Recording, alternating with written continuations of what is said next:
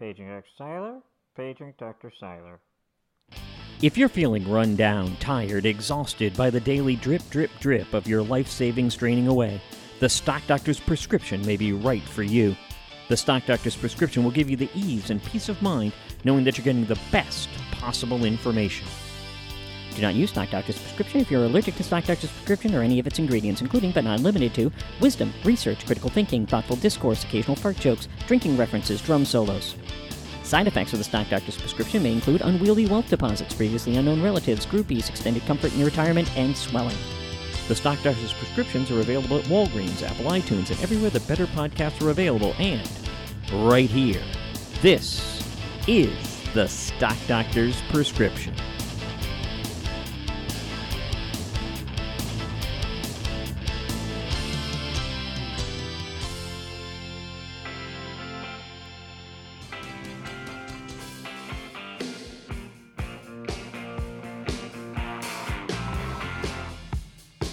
Well, hello everybody, and welcome to the show.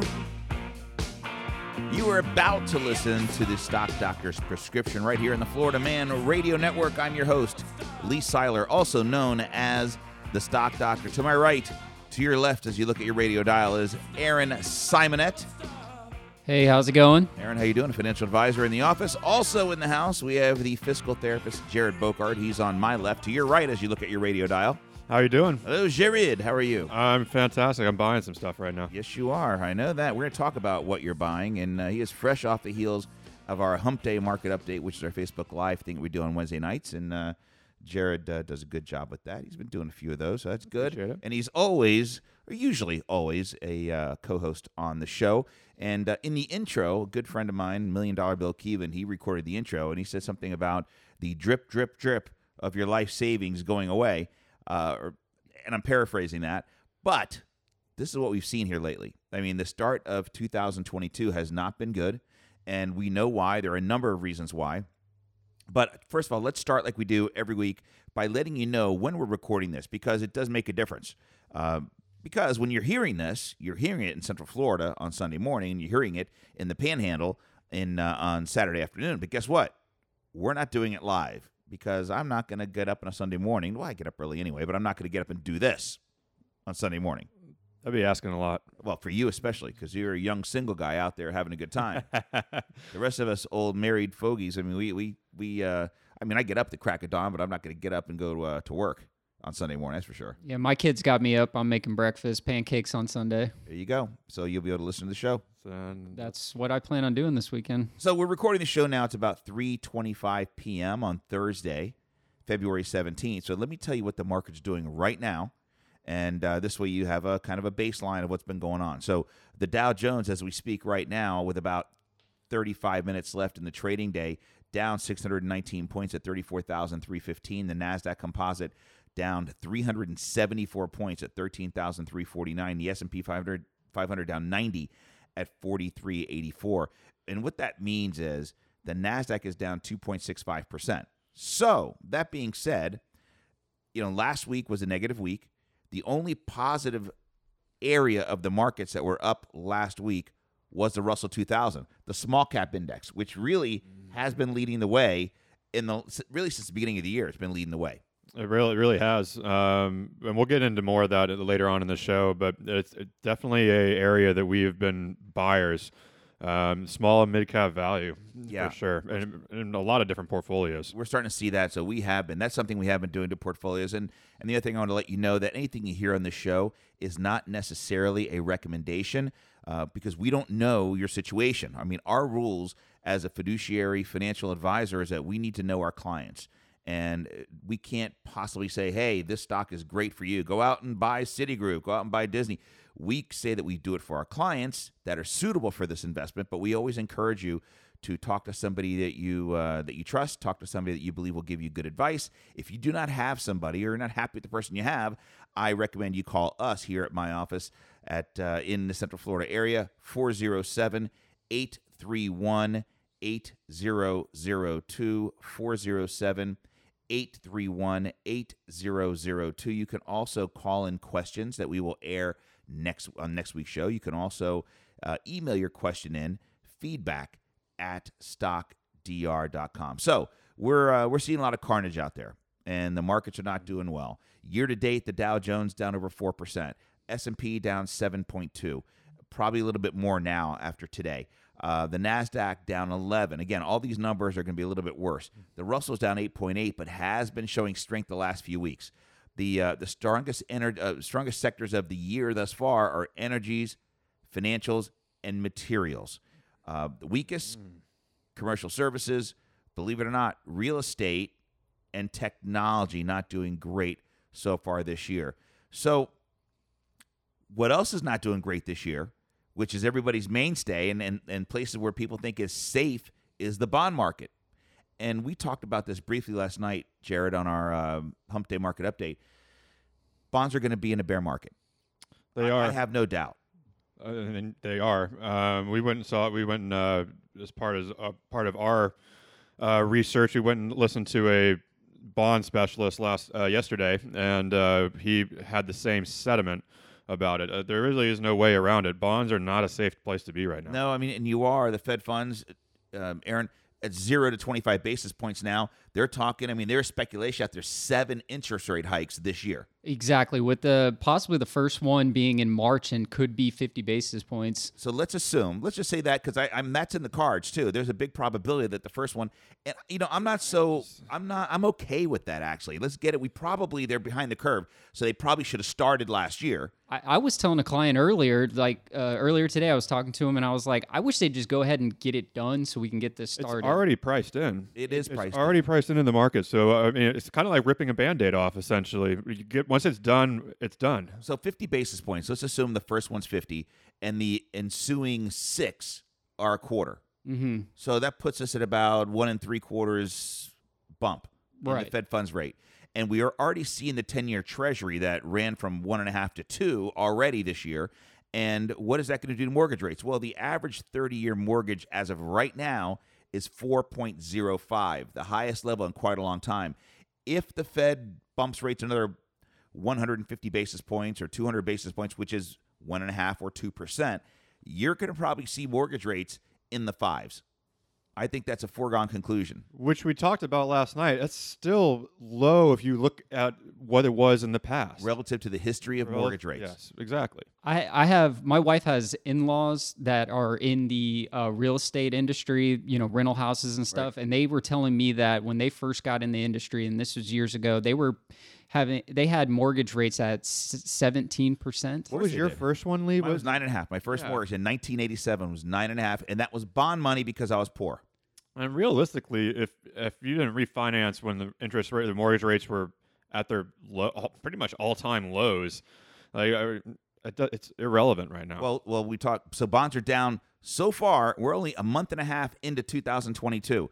The U.S. Treasury intermediate term, which is 10-year Treasury, down 3.8%. So if you own an investment in 10-year Treasuries that is backed by the full faith and credit of the United States government, one of the safest investments in the world, you're down almost 4% year to date in a month and a half.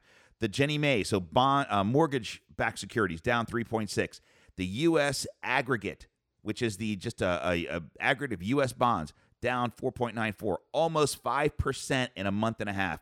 Corporate high yield is the only area of the bond market that is up, besides floating rate, but corporate high yield up 1.03. Corporate investment grade bonds down 5.87. Global aggregate, that's a global portfolio of bonds, down 7.5%. That is supposed to be your safe money, ladies and gentlemen. Personally, the only bonds that I own for clients is going to be floating rate. Yeah. Or very, very short duration. Very short duration. Otherwise, people do think that the bond market is the safe place. You think of fixed income, you think of bonds. Yeah. And so Jared, if folks out there have a big chunk of their portfolio, which many people that are getting close to retirement or in retirement age have 60-40 portfolios or 50-50, meaning 60% equity, 40% bonds, that 40% is going to drag down their entire portfolio. Even if the market does manage to go up this year, which I think it will by the end of the year, you're still going to be dragged down by bonds. Balance funds as well too are struggling because of the bonds in their portfolio. So this is what's dragging the market. So we know interest rates. We just talked about that. What's the next biggest concern you hear about clients talking about? Inflation. It's just, personally speaking, the biggest thing that I have for portfolios. I think it's the biggest worry that people should be concerned about is not outpacing inflation. Folks, if you are not outpacing inflation, you are automatically losing money. That's what a lot of people don't understand. That's a G word. We're not allowed to say G word, but that's a guarantee of losing money. That is a literal guarantee of losing money. And inflation last year was what, 7%? Yeah, and the PPI, the Producer Price Index, was over 9%. So it has outpaced what the Consumer Price Index has done. So this is just unbelievable the way prices. I just saw it today because I had to get gas. Unfortunately, my vehicle, it takes premium gas. So look, we're in Central Florida. We're not in California. We're not anywhere. But I paid $4.19 for premium gas. With the amount I drive, I would probably have to file bankruptcy if I had to buy premium. So look, the broad market has sold off. It sold off later last week. And keep in mind, the S&P 500 right now is around the same level it was 7 months ago. So we've basically gone nowhere in 7 months, which I don't believe is a bad thing. The market's still not cheap, but valuations are getting better as earnings have increased. And let's not forget, there's a record number of stock buybacks. So here's how that works. A company, and we're talking about not insider buying, that the CEO is buying stock for his own personal consumption or own personal portfolios, but they like to, if there's money left over, some companies give in the form of dividends, some form, they say, we're not going to make any major acquisitions, let's buy back our stock. So what that does is shrinks the outstanding shares, which increases the earnings of the company, because earnings are calculated by the amount of money you make divided the amount of shares. So if you have 1 million shares outstanding and you made $1 million, you've earned $1 a share in earnings. But if you made the same $1 million and you have 500,000 shares, you've made $2 in earnings. So that is a good way that companies are giving back to their shareholders. So companies are aggressively buying back their stock. So let's discuss corporate buybacks. I mean, this has been a big discussion over the years, and a lot of folks out there, especially politicians, don't like it. But one thing, understand that, remember, I would make sure you understand, it is totally different than the actual insider buying. Now, the fact that we're almost done with earnings season, and that's going to dismiss those headlines, because there has been some stocks getting absolutely bludgeoned after earnings, and one of the biggest ones is Facebook, which is now called Meta, which I think was the kiss of death. But Facebook, ticker symbol FB, it is at 208. Before the earnings announcement, the stock was $328. It has dropped $120 a share, almost 30%, just on earnings, just 2 short weeks ago. That would have been such a great short opportunity, but nobody knew that. Nobody knew it was going to get hit so hard by Apple's privacy policy, because their forward guidance is not good either. Yep. And Google's piling on that. Of course they are. And then Netflix came out with earnings, and their earnings were fine. It's just their guidance for subscriptions were not so great. Shopify came out with earnings, absolutely got destroyed by 20%. Roblox, RBLX, which is involved in the video games and subscription basis for video games and the metaverse and all that, got absolutely hammered after earnings. So PayPal as well. Listen, we're going to talk more about that when we come back, because you are listening to the Stock Doctor Prescription right here on the Florida Man Radio Network. Don't go anywhere. We're coming right back.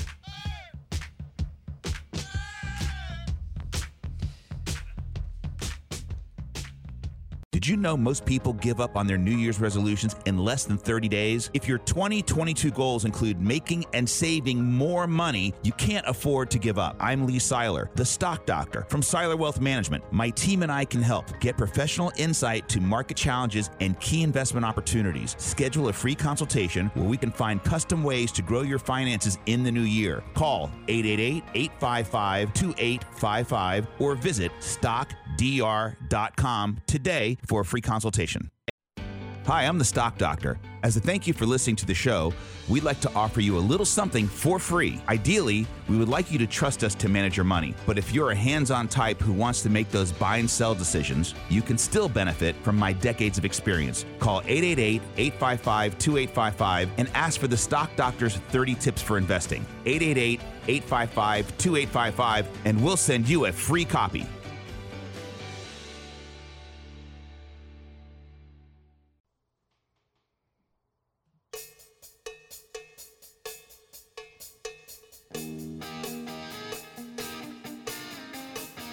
Hey, everybody, welcome back to the show. You're listening to the Stock Doctor's Prescription right here on the Florida Man Radio Network.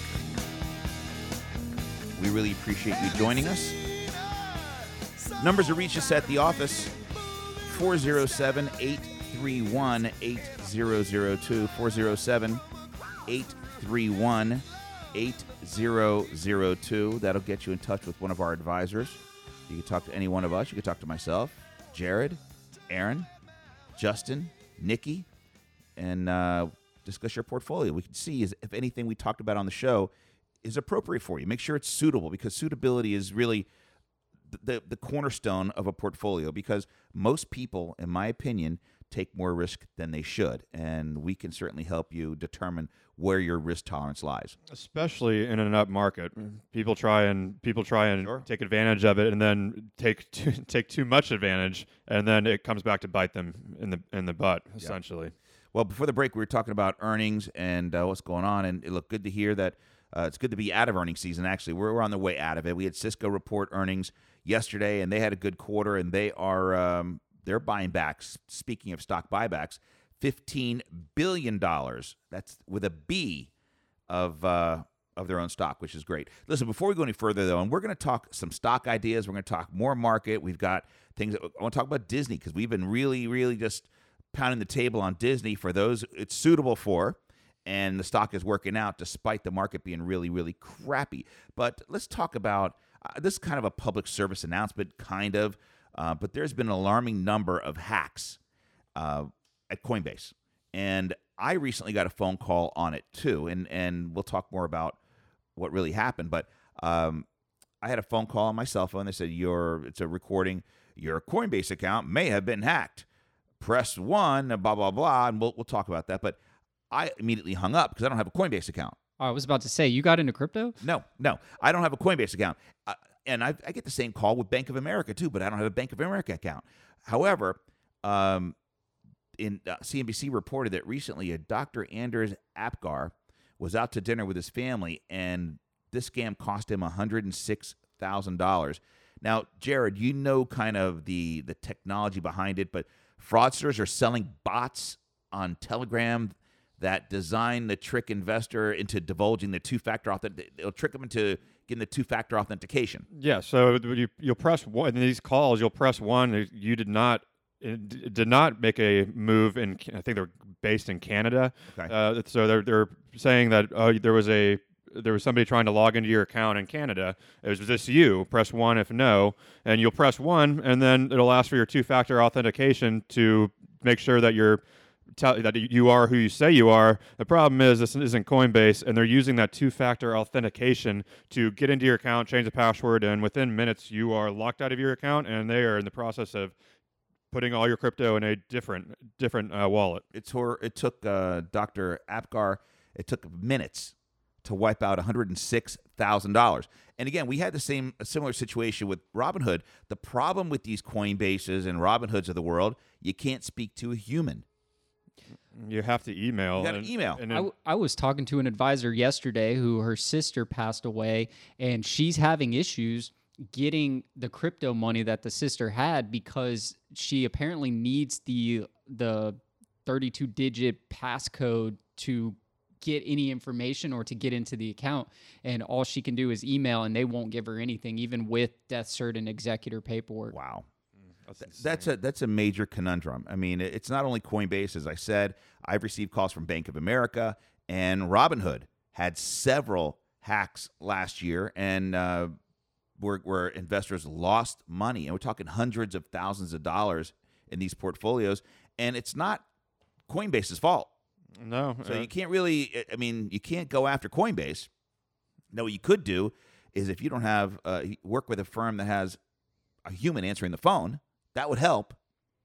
If you get calls like this, though, this goes for like any company. They won't call you. They hang up and call their actual customer service line, or in this Coinbase account, Coinbase instance, email them. Yeah, the IRS is not going to call you. Yes. Coinbase is not going to call you, and Robinhood's not going to call you. They don't call anybody. But speaking of Robinhood, by the way, Atlantic Equities reiterated HOOD. That's Robinhood. They reiterated it as a neutral rating. I don't know why anybody would reiterate a neutral rating.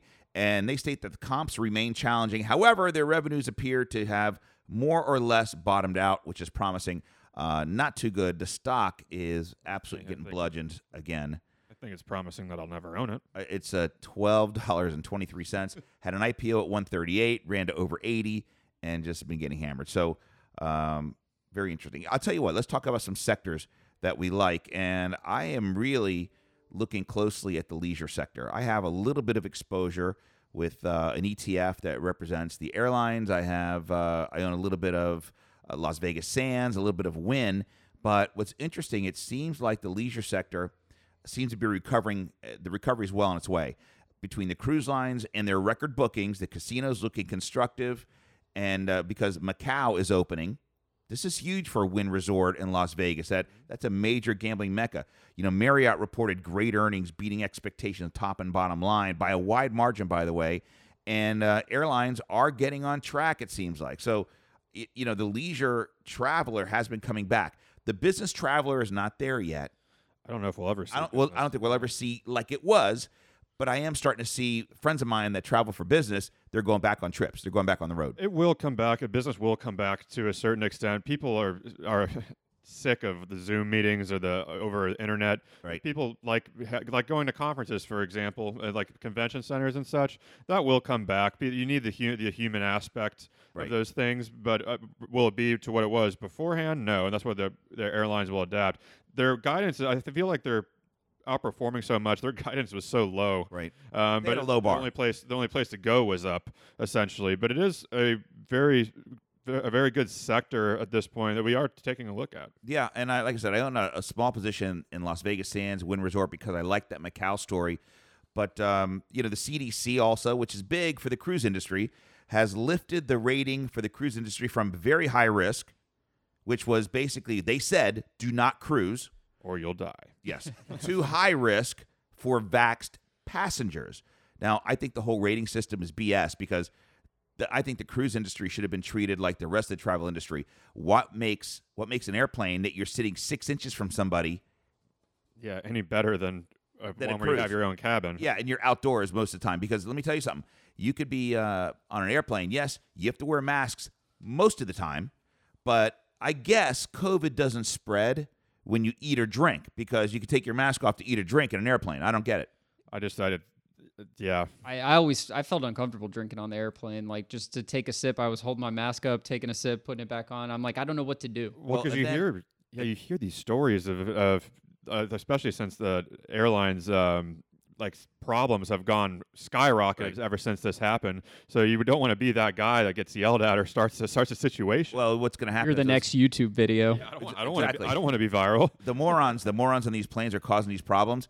They're going to ruin it for everybody because eventually the airlines are going to say no more alcohol on plane. They actually Southwest was not doing that, and then Delta CEO has sent a letter to the Senate asking to do a no-fly list for these type of passengers. I know, that's ridiculous. That might be a little bit of a stretch, but I see the point. Like, you shouldn't have to worry as a flight attendant or a pilot. You shouldn't have to worry about yourself. And they just made some announcement. I didn't really understand what exactly it was, but they were saying that they changed the aviation law, and you cannot drink your own alcohol that you brought on. Right. So something you can't bring your own little... ever been able to do legally do that. Apparently you are, because they were pretty happy about it. But here's a plane trip is 2 to 4 hours. You're gone. The reason they can calculate how many people get sick on a cruise, because you're on there for 7 days. So in day 3 or 4, you're getting sick. On an airplane, have they counted how many people got sick after they had a plane trip? I don't know if that's the data's out there. So... I don't know. I just I feel bad the cruise industry got treated like that. We do own some Carnival. I own a little bit of Norwegian, all profitable. We bought it really cheap last year, in the 13, 14, 15 range. But it was a great buying opportunity when it was at that range. Yep. So before we go any further, because we're going to talk more about Disney and a lot of other stocks. So we have a question. So speaking of Disney, let's go to a listener question. Charlotte from Lake Mary asks, I listened to your show and bought Disney around 142 on your recommendation. Good job, Charlotte. That has worked out so far. I only bought a small position. Is it okay to buy more now that the stock is 10 points higher than what I paid. So she paid 142. The stock's at 153 right now. I think that the relative strength on Disney has been way better than the market. And so I personally, anything down at these levels, these low 150s, 140s, if it dips down there, if you are suitable to own single stocks, I think it could be suitable to own Disney. I believe my personal price target on the stock for the year end is 180. Citigroup came out with a price target of 210. That was today. So Charlotte, yes, you bought at 142. I have no problem averaging your cost up to 147, 148 because I'd buy it here. I just bought some. Oh, yeah, I think that Disney is an absolute great play. I have a client. I've been debating on adding that to the portfolio. Well, the problem is Disney got just roped in to the streaming service business, which have all been struggling, and then of course when their numbers came out, oh wow, they have theme parks too, which absolutely it's one of those. It was being like valued as just a streaming company. It's like you guys forget they own some of the most valuable land across the world. Yep. That was very great, very good buying opportunity there as well. Yeah, so Charlotte, yeah, I would be okay with that if you're suitable for it. One of the other headwinds, we talked about inflation, we talked about interest rates, the Russia-Ukraine situation. Yesterday, which was Wednesday, there was a little bit of news saying, hey, maybe there's a chance that the Russian troops will retreat. Then today, we're not seeing that. That's what's showing the market getting absolutely hammered. But wait a minute. Russia said they were not going to invade Ukraine. No, they did. But today, apparently, there's what's going on. They're saying that there was some Ukrainian separatists that attacked. Okay, I don't believe anything coming out of Russia. I don't believe it either. So that's number one. I think that's what's funny about right So now. that's his excuse. Putin's But like, we have ways of making you think. Yeah, they've said the U.S. has come out and said that that's what Vladimir is going to do. He's going to do like a fake attack essentially and use it as justification for invading. But you look at it from this way: Putin has every single reason in the world to increase the price of oil. That's their main export. Sure. And what is happening right now? The price of oil is skyrocketing. Right. It makes sense. I just how far will it go? So let's just talk about history and how this affects the market. These type of situations usually are a short-term blip. They're not prolonged market agony. And I think in this case, it's going to be a real short-term blip. And I think that's what we're seeing now. Some of that's already priced into the market that we've seen over the last week, because this news is not new. It's been coming out for the last couple of weeks. So I personally would see if something like that did happen and we saw more of a slide, I would think in general that would be opportunity for the market for just adding to some positions. Right now is a good time to take partial positions in things, something that you wanted but is a little bit high. Yeah. You're getting it at a good deal, and maybe this isn't the bottom. Maybe the news pushes it a little bit further, but like you said, I think we're going to come out of this very quickly. Yeah, it's not a bad strategy, folks, that if you say, hey, I really like Disney at 153, but it could go to 140. So then if you normally buy 100 shares of something like this, buy 50. There's nothing wrong with buying half position and buying another half. I've been doing a lot of that lately because nobody knows where the low is. But you know that you're buying a good quality company that's a great business, and it's a stock that I think you're buying on sale, but could it have a better sale? Absolutely. 100%. Something else that I have been hedging with energy companies as well, oil. I have been putting a portion of our portfolios in oil just in case the Ukrainian conflict does become something more and turns into a war. I would like to at least participate on the upside because at that point oil would go through the roof. The price. Yeah, we're kind of seeing that now. I think that's all anticipation. But when we come back, we're going to talk about some more sectors that we really like. We're going to talk about some more stocks that we really like and overall strategy right here on the Stock Doctor's Prescription. Don't forget our number, 407-831-8002. That's 407-831-8002. That'll get you in touch with one of our advisors. If you want to send a question, feedback at stockdr.com. We ask everybody stick around because we are coming right back.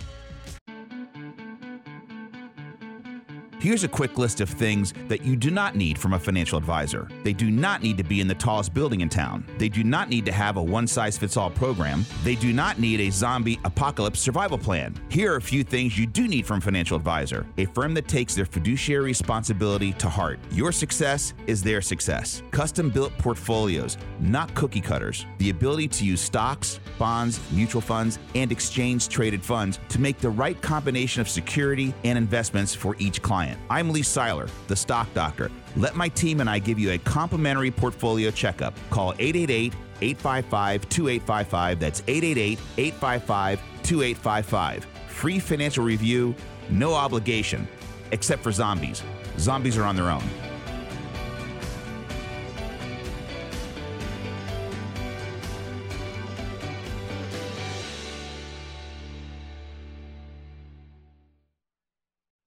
Hi, I'm the Stock Doctor. As a thank you for listening to the show, we'd like to offer you a little something for free. Ideally, we would like you to trust us to manage your money. But if you're a hands-on type who wants to make those buy and sell decisions, you can still benefit from my decades of experience. Call 888-855-2855 and ask for the Stock Doctor's 30 tips for investing. 888-855-2855, and we'll send you a free copy.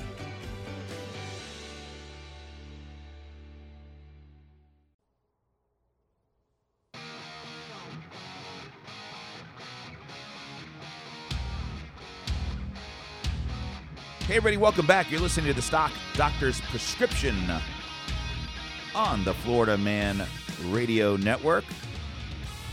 Love me, my classic rock and roll. Are you ready for some Scorpions? Good stuff.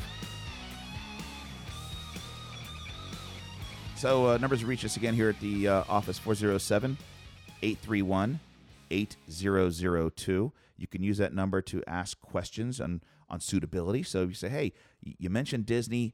Let me tell you my situation and let me know if it's suitable for me. Or if you want to talk about how we manage portfolios, which we are fee-based asset managers. We're fiduciary. So, we participate in your success, and that's huge.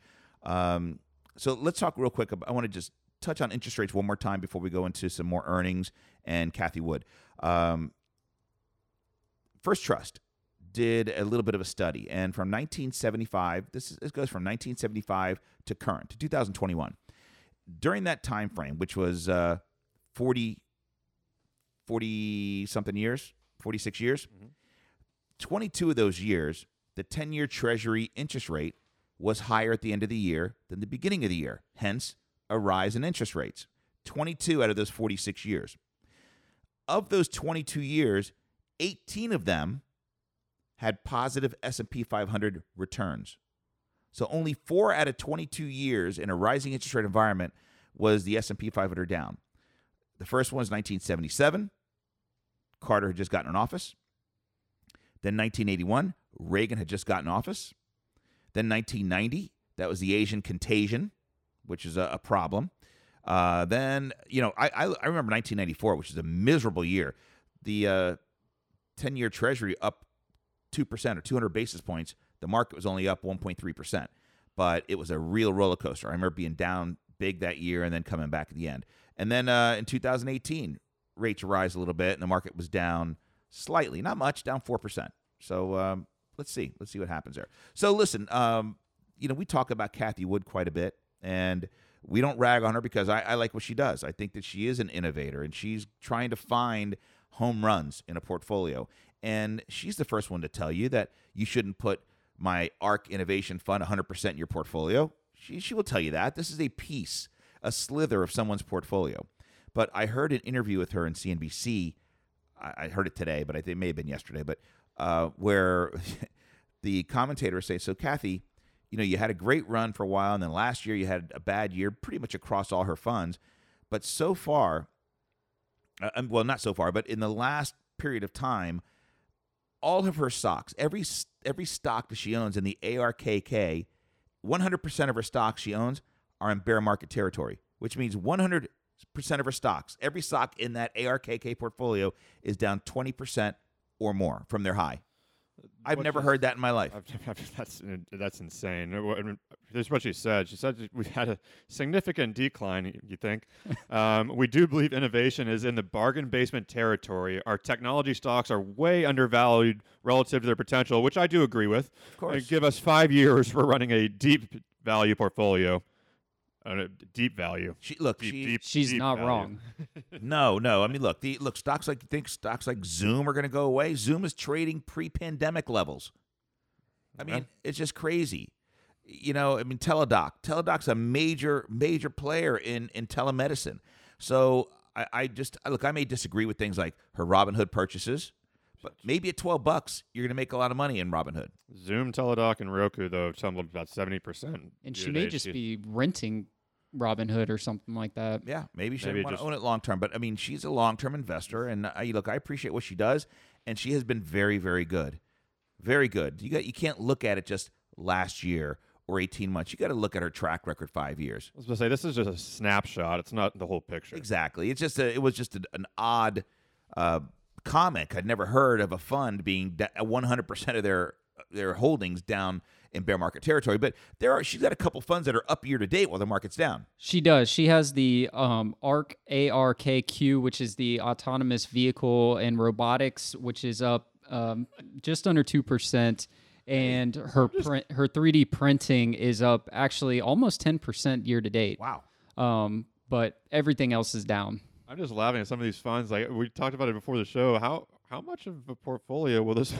That's the only thing. It's so concentrated and so specific, as you can't put 5% of your portfolio in 3D printing. You see these only like being used in like almost a brokerage account where you're just betting on an industry at that point. I don't see them in retirement, but hey, to each Put a their own. slither. I didn't even know that printing one. I think I've seen it in the past, but I've never even put thought to that one. Yeah, and PRNT is the ticker symbol on that? Yes. Okay. All right, so let's talk about some sectors we really like. One of my favorite sectors is the semiconductors. And what's interesting is that, semiconductors have performed so well. In fact, they had an absolute record year in 2021, which sales surpassed $555 billion. That's up 26% year over year. This is based on the Semiconductor Industry Association. That's what they said. The SIA said that demand that they expect going forward is going to rise significantly. China remains the biggest market, with sales totaling $192 billion in 2021. But this is incredible news, considering that we're in the midst of a worldwide chip shortage. And this tells me that we are probably near the end of the supply chain issues when it comes to semiconductors. And all of that is going to help our inflation situation. I was just about to bring that up. Because the supply chain is one of the biggest problems that's causing the inflation. So if that fixes itself or, starts to lighten up significantly, the Feds may not have to raise rates as aggressively. And that's why I don't believe they're going to raise 7 times this year. I think what's going to happen is in June, July, August, supply chains may start lightening up, and they say, oh, okay, things are flowing again, and the Long Beach port is open again, and we can, because remember, you have, it's supply and demand. You have very little supply with a ton of demand. Where'd you hear 7 at? I haven't heard that. I've heard 7. That's what they're saying. I've heard 4 or 5, but that's what I was 4 or 5. I've heard 7. It's been lately since Bullard, a Fed president came out and said, a Fed governor came out and said, yeah, we're got to be aggressive. So people are talking 7. I'm just full transparency. I am probably overweight in chip stocks, but if I only had one stock I could own for my portfolio, it would be probably NVIDIA. Well, NVIDIA's been great. Especially now, it's down 7% today. Yeah, we own NVIDIA, and I'll tell you the story behind it. First of all, before we do that, we own NVIDIA and Qualcomm. And, I think those are the two best in the industry. You could throw AMD in there as being a great one. We also have exposure via an exchange-traded fund. So we have a fund that owns some semis. But, NVIDIA they reported a fantastic earnings report yesterday. It was absolutely unbelievable. This is a large company, one of the biggest in the world, $613 billion company that reported they beat top and bottom lines, 53% increase year over year in revenue, $7.42 billion, by the way, it was record revenues in gaming, data centers, and professional visualization market platforms. The company also posted a record year in revenues, full year, almost $27 billion, up 61%, earnings up 69%. They unbelievable. I mean, their guidance, they increased their guidance in revenues and earnings, but yet the stock is down today 7.5%. And I bought it on sale. Yeah. And so the story with NVIDIA, we bought the stock at 130 last year. I sold half the position at 300 when it pulled back about 3 weeks ago to that 200-day moving average. I love buying stocks at their 200-day moving average that are high-quality, big names. And we bought that at 230, and so we're up a little bit on that second buy, up significantly on the first buy, but you know it's down $20 today. It closed yesterday at 265. I don't understand the stock market sometimes. And we own Qualcomm too. We have Qualcomm at a nice profit, and the FTXL, which is an ETF. But these are unbelievable companies that you're getting to buy at great pricing. So Jefferies and Company upgraded NVIDIA this morning. They have as a strong buy. They have a price target of 370. So that's interesting.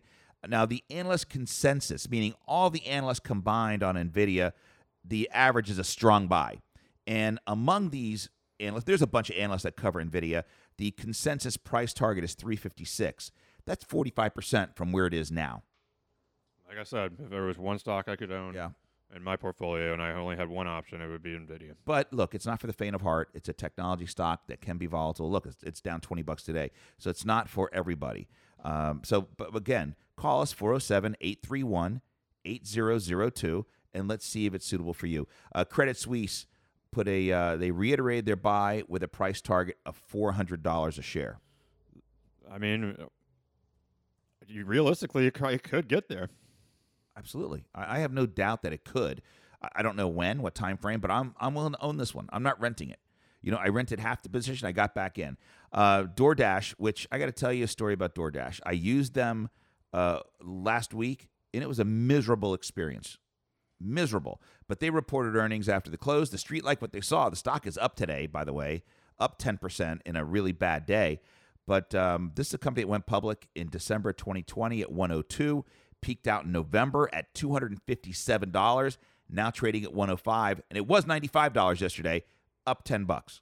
So the street has a moderate buy on DoorDash with ticker symbol DASH. We don't own the stock. We have no skin in the game, so I couldn't care less.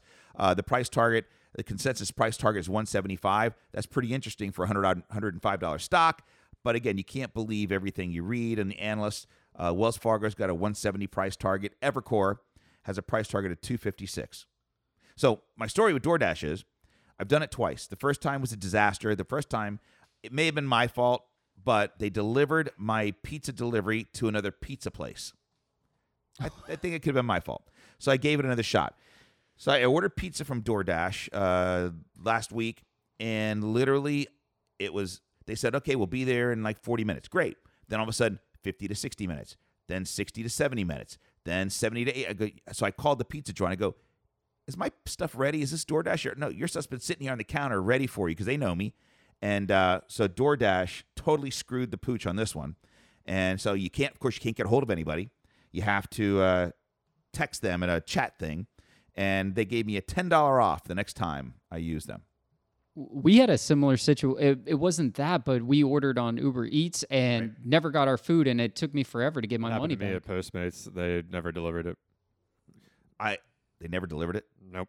Well, at one time, DoorDash delivered food to my house. It wasn't even mine. And my Ring doorbell went off, and I was like, what the hell? I don't expect anybody. And the guy goes, hey, your food? I go, no. And he's the wrong address. It was my neighbor. I would have said yes. No. Hey, we appreciate you guys joining us. This is the Stock Doctor's Prescription. We'll be back next weekend. Same bat time, same bat station. Have a great week.